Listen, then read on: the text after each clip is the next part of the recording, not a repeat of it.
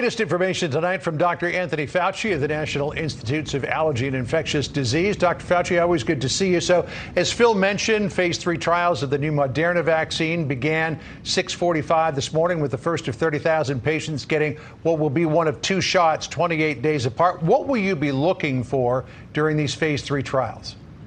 Well, the phase 3 trials, John, is that the major question is, does it work? Is it effective?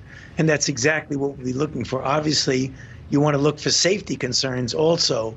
But the main issue here is you vaccinate 15,000 people will get the vaccine, 15,000 will get a placebo, and then you determine the difference in infection with the coronavirus in each of those groups. So it's a 2-arm study, as you said correctly. It's a prime followed by a boost 28 days later. And hopefully within a period of a few months, we'll be able to get a signal to know whether it actually is effective in preventing infection with the coronavirus. It's extraordinary circumstance, John, because this is the fastest that we have ever gone from the identification of a new virus, doing the sequence, getting a vaccine, and going into a phase 3 trial for efficacy. Yeah. And we've done it by increased technologies that have really been transforming the way we do vaccine trials. Well, necessity is the mother of all invention. Based on the initial data, Dr. Fauci, how optimistic are you that you will get what you're looking for from this Moderna vaccine? You know, John, if you look at the results from the phase 1 trial, albeit a relatively small number of individuals, the vaccine induced in those individuals a level of antibody, neutralizing antibody, which is the hallmark of protection, at levels that were at least as good and in some cases better than what you would see from people who were convalescing from natural infection. So even though the numbers of people were small, the fact that you can induce a response that mimics what you do with natural infection is good news. So that makes me cautiously optimistic that we may have something here, but it's going to take a few months to determine whether or not we do. In the early days of the vaccine development, Dr. Fauci, you laid out that the government was going to do things differently here, that it was going to proactively start to build up a supply. The president talked about that earlier today. Let's listen to what he said. We're mass producing all of the most promising vaccine candidates in advance so that on the day 1 that it's approved, it'll be available to the American people immediately, and we'll probably have a lot for a lot of other people throughout the world. The world is suffering from this China virus.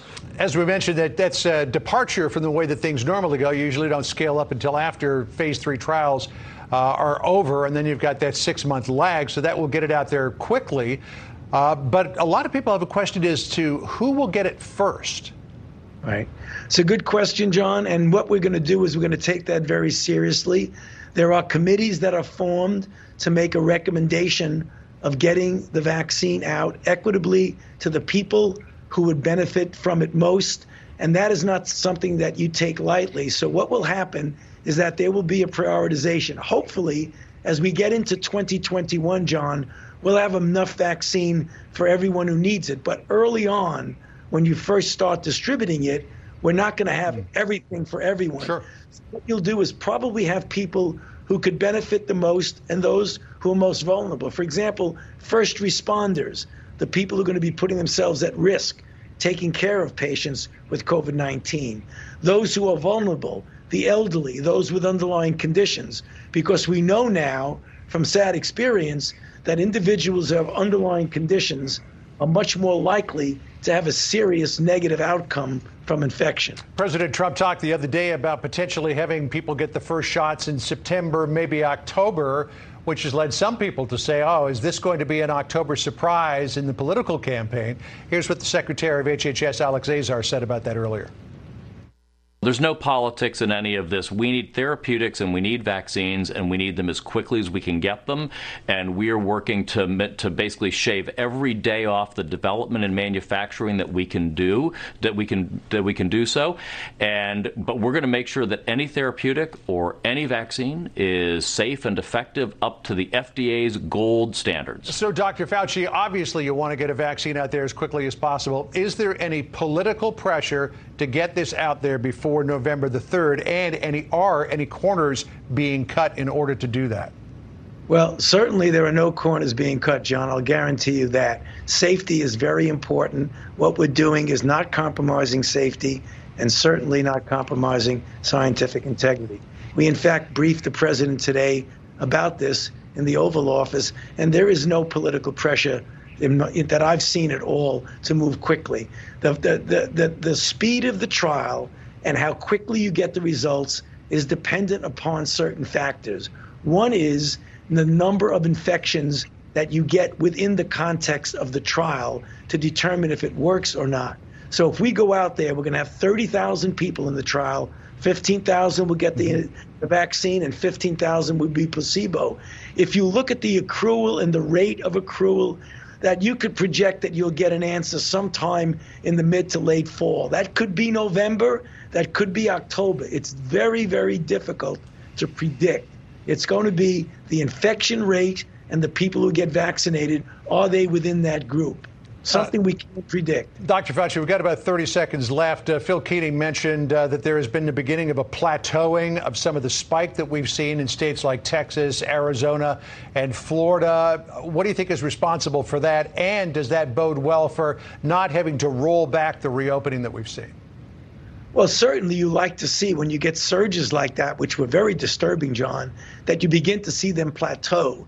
That means hopefully people are starting to do the fundamental things that we've been telling them to do about mask wearing, avoiding crowds, closing the bars, health, hand hygiene, etc. Hopefully, and I believe it is now having an impact. We've got to make sure that other states that are starting to show an uptick do what we're talking about before you get the major surge. Otherwise, we're going to be repeating what we saw in some of those southern states, which would really be a shame if that happens. All right. Well, everybody's got to do their part. We should mention, we talked with you last week about your debut throwing out the first pitch. We've got a frame of that at the Nationals Park. And we should also point out that you now have the top-selling baseball card in history. 51,512 cards sold in 24 hours. There's the card from Topps. 50 years from now, you could be the next Honus Wagner. We'll see. Dr. Fauci, great to see you. Thanks so much.